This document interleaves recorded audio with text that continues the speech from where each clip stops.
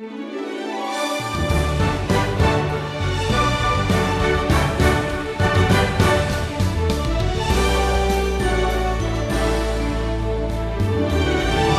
we've been sailing along on this wisdom journey through the Bible, it seems as if we've been in the Psalms for quite a while, doesn't it? And that's because the Psalms is such a long and rich book. But today, we're at the end. The book of Psalms couldn't end on a higher note.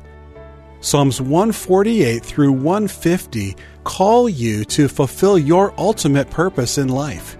Do you know what that is? It's to praise the Lord. Stephen Davies' lesson for you today is called The Final Hallelujah. During our wisdom journey through the book of Deuteronomy, I mentioned the composition by George Handel that we usually refer to as Handel's Messiah. The music precedes this very program that you're watching or listening to. Now, perhaps the best-known portion of Messiah is what we call that Hallelujah chorus. Handel simply named it Hallelujah. And that's because the word Hallelujah would be sung 167 times during the Hallelujah chorus. Well, Hallelujah is a Hebrew word that comes from Hallel, which means praise, and Yah, which refers to Yahweh. So Hallelujah means praise Yahweh, or praise the Lord. Now, as this inspired hymnal, this great book of Psalms, comes to a close, the theme of praise just sort of reaches this grand finale. And I got to tell you, I hear the Hallelujah chorus being sung over and over again. In fact, in these three Psalms, these three final Psalms in this book, the word praise is repeated some 30 times. We are being invited to sing Hallelujah, praise the Lord, over and over again. And by the way, praise to God is not just to come from our lips, but praising God is now to come from all of creation. In fact, Psalm 148 opens with singing here, praise the Lord. Praise the Lord from the heavens. Praise Him in the heights. Praise Him, all His angels. Praise Him, all His hosts. Just imagine all the angels are tuning up for this grand finale. Well, with the angels, we have the sun, moon, and all the stars are singing here in verse 3, the highest heavens. And the waters above the heavens are singing here in verse 4. The sea creatures hidden in deep ocean waters, verse 7. All the forces of nature, verse 8. The mountains and livestock and the fruit trees, verse 9. They're all somehow granted the privilege of joining in their own unique way, singing to their Creator. So all of creation is singing the Hallelujah chorus. Well, now the composer moves from poetry to prophecy here in verse 11. Kings of the earth and all peoples, princes and all rulers of the earth, young men and maidens together, old men and children, let them praise the name of the Lord, for His name alone is exalted. His majesty is above earth and heaven. Oh, wow, this is a reference to that coming kingdom again where Christ reigns upon the earth. And John is going to write of his vision of the Lord Jesus over in Revelation 19.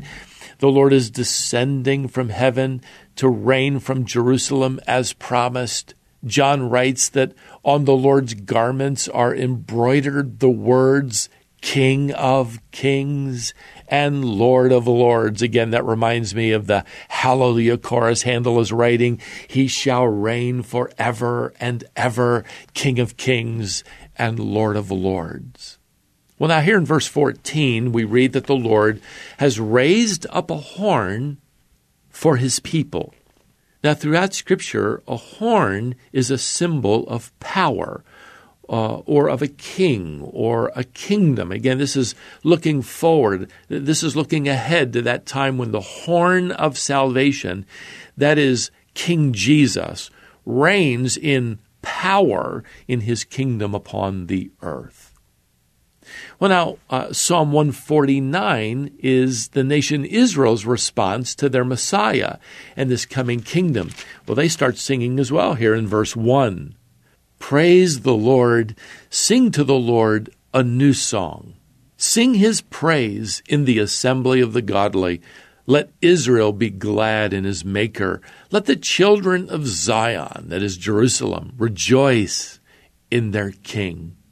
Well, with that, the psalmist includes something that might confuse you as a Christian living in the New Testament dispensation of grace.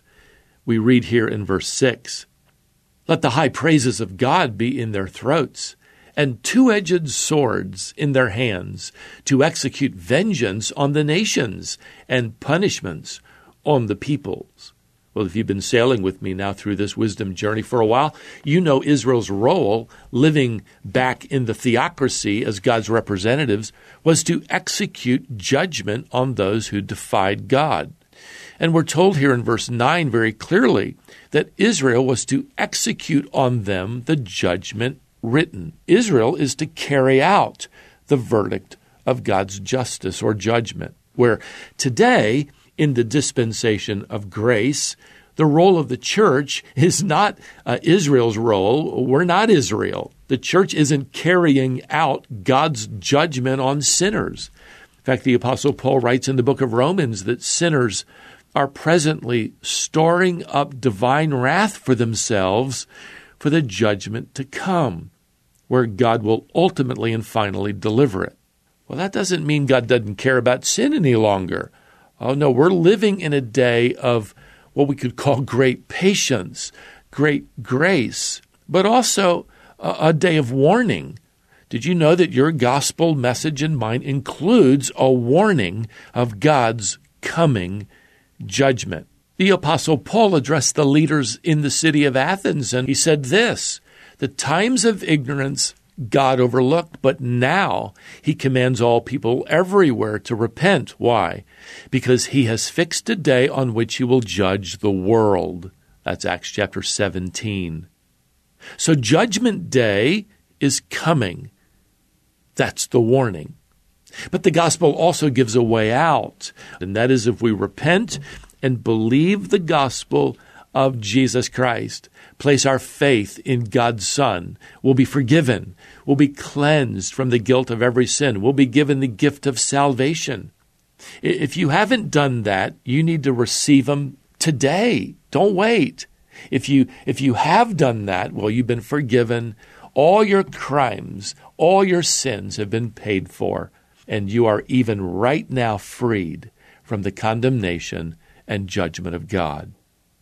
Well, with that warning and that wonderful promise, we come now to the final psalm in the fifth and final book of Psalms, and this one is numbered Psalm 150. 13 times we're told in this brief psalm to praise the Lord, and that is to just start that hallelujah chorus up all over again, if you please. All these wonderful instruments are now to accompany us as we sing this final hallelujah. We have the trumpet, we have the harp here in verse 3, we have the tambourine, we've got the stringed instruments, we've got the pipes here in verse 4, we've got finally the cymbals here in verse 5. The psalmist is effectively telling us here not to keep quiet. Let the world, as it were, hear this joyful noise of our praise to God. Then finally, here you have the choir. You have the host of all the redeemed who are leading us in this final statement, this final hallelujah here in verse 6. Let everything that has breath praise the Lord. Praise the Lord. Beloved, I don't know what's happening in your life today. I don't know what's happening in your world today where you live. But I do know that this is where the story of human history is heading. This is where we're going. Jesus Christ will ultimately descend in Jerusalem and establish his kingdom on earth. And what are we singing when we arrive with him? Well, if you go all the way to the end of the story, the account, so to speak, in Revelation 19, as we're told, the Apostle John is writing, and there in verse 1 he says this, I heard what seemed to be the loud voice of a great multitude in heaven crying out, Hallelujah! Salvation and glory and power belong to our God. And in verse 6, they're singing, Hallelujah! For the Lord our God, the Almighty, reigns. You know, I'm reminded that after 3 straight weeks of composing his great oratorio, George Handel was finally interrupted by a friend who got into his apartment. He found George sitting there at his piano. Sheets of music were lying about everywhere, and he had just completed the Hallelujah chorus.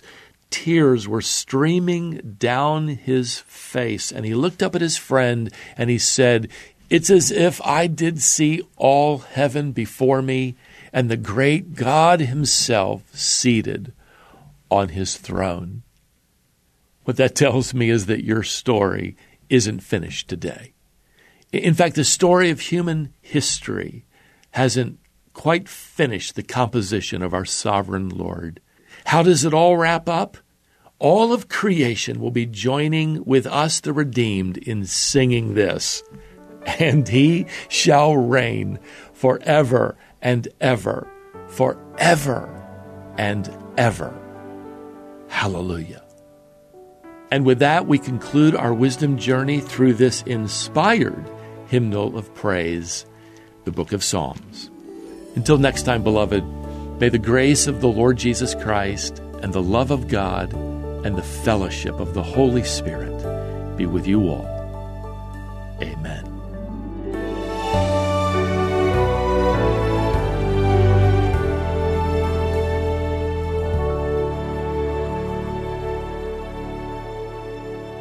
This lesson is called The Final Hallelujah, and it brings to close Stephen's lessons in the Psalms on this wisdom journey. As you know, Stephen is teaching through the entire Bible, all 66 books. That means that Genesis through Psalms is now complete. If you want to access any of those lessons, they're all available online. You can visit wisdomonline.org and navigate to the Wisdom Journey section of that site. You'll be able to listen or watch each of these lessons. Once again, that website is wisdomonline.org.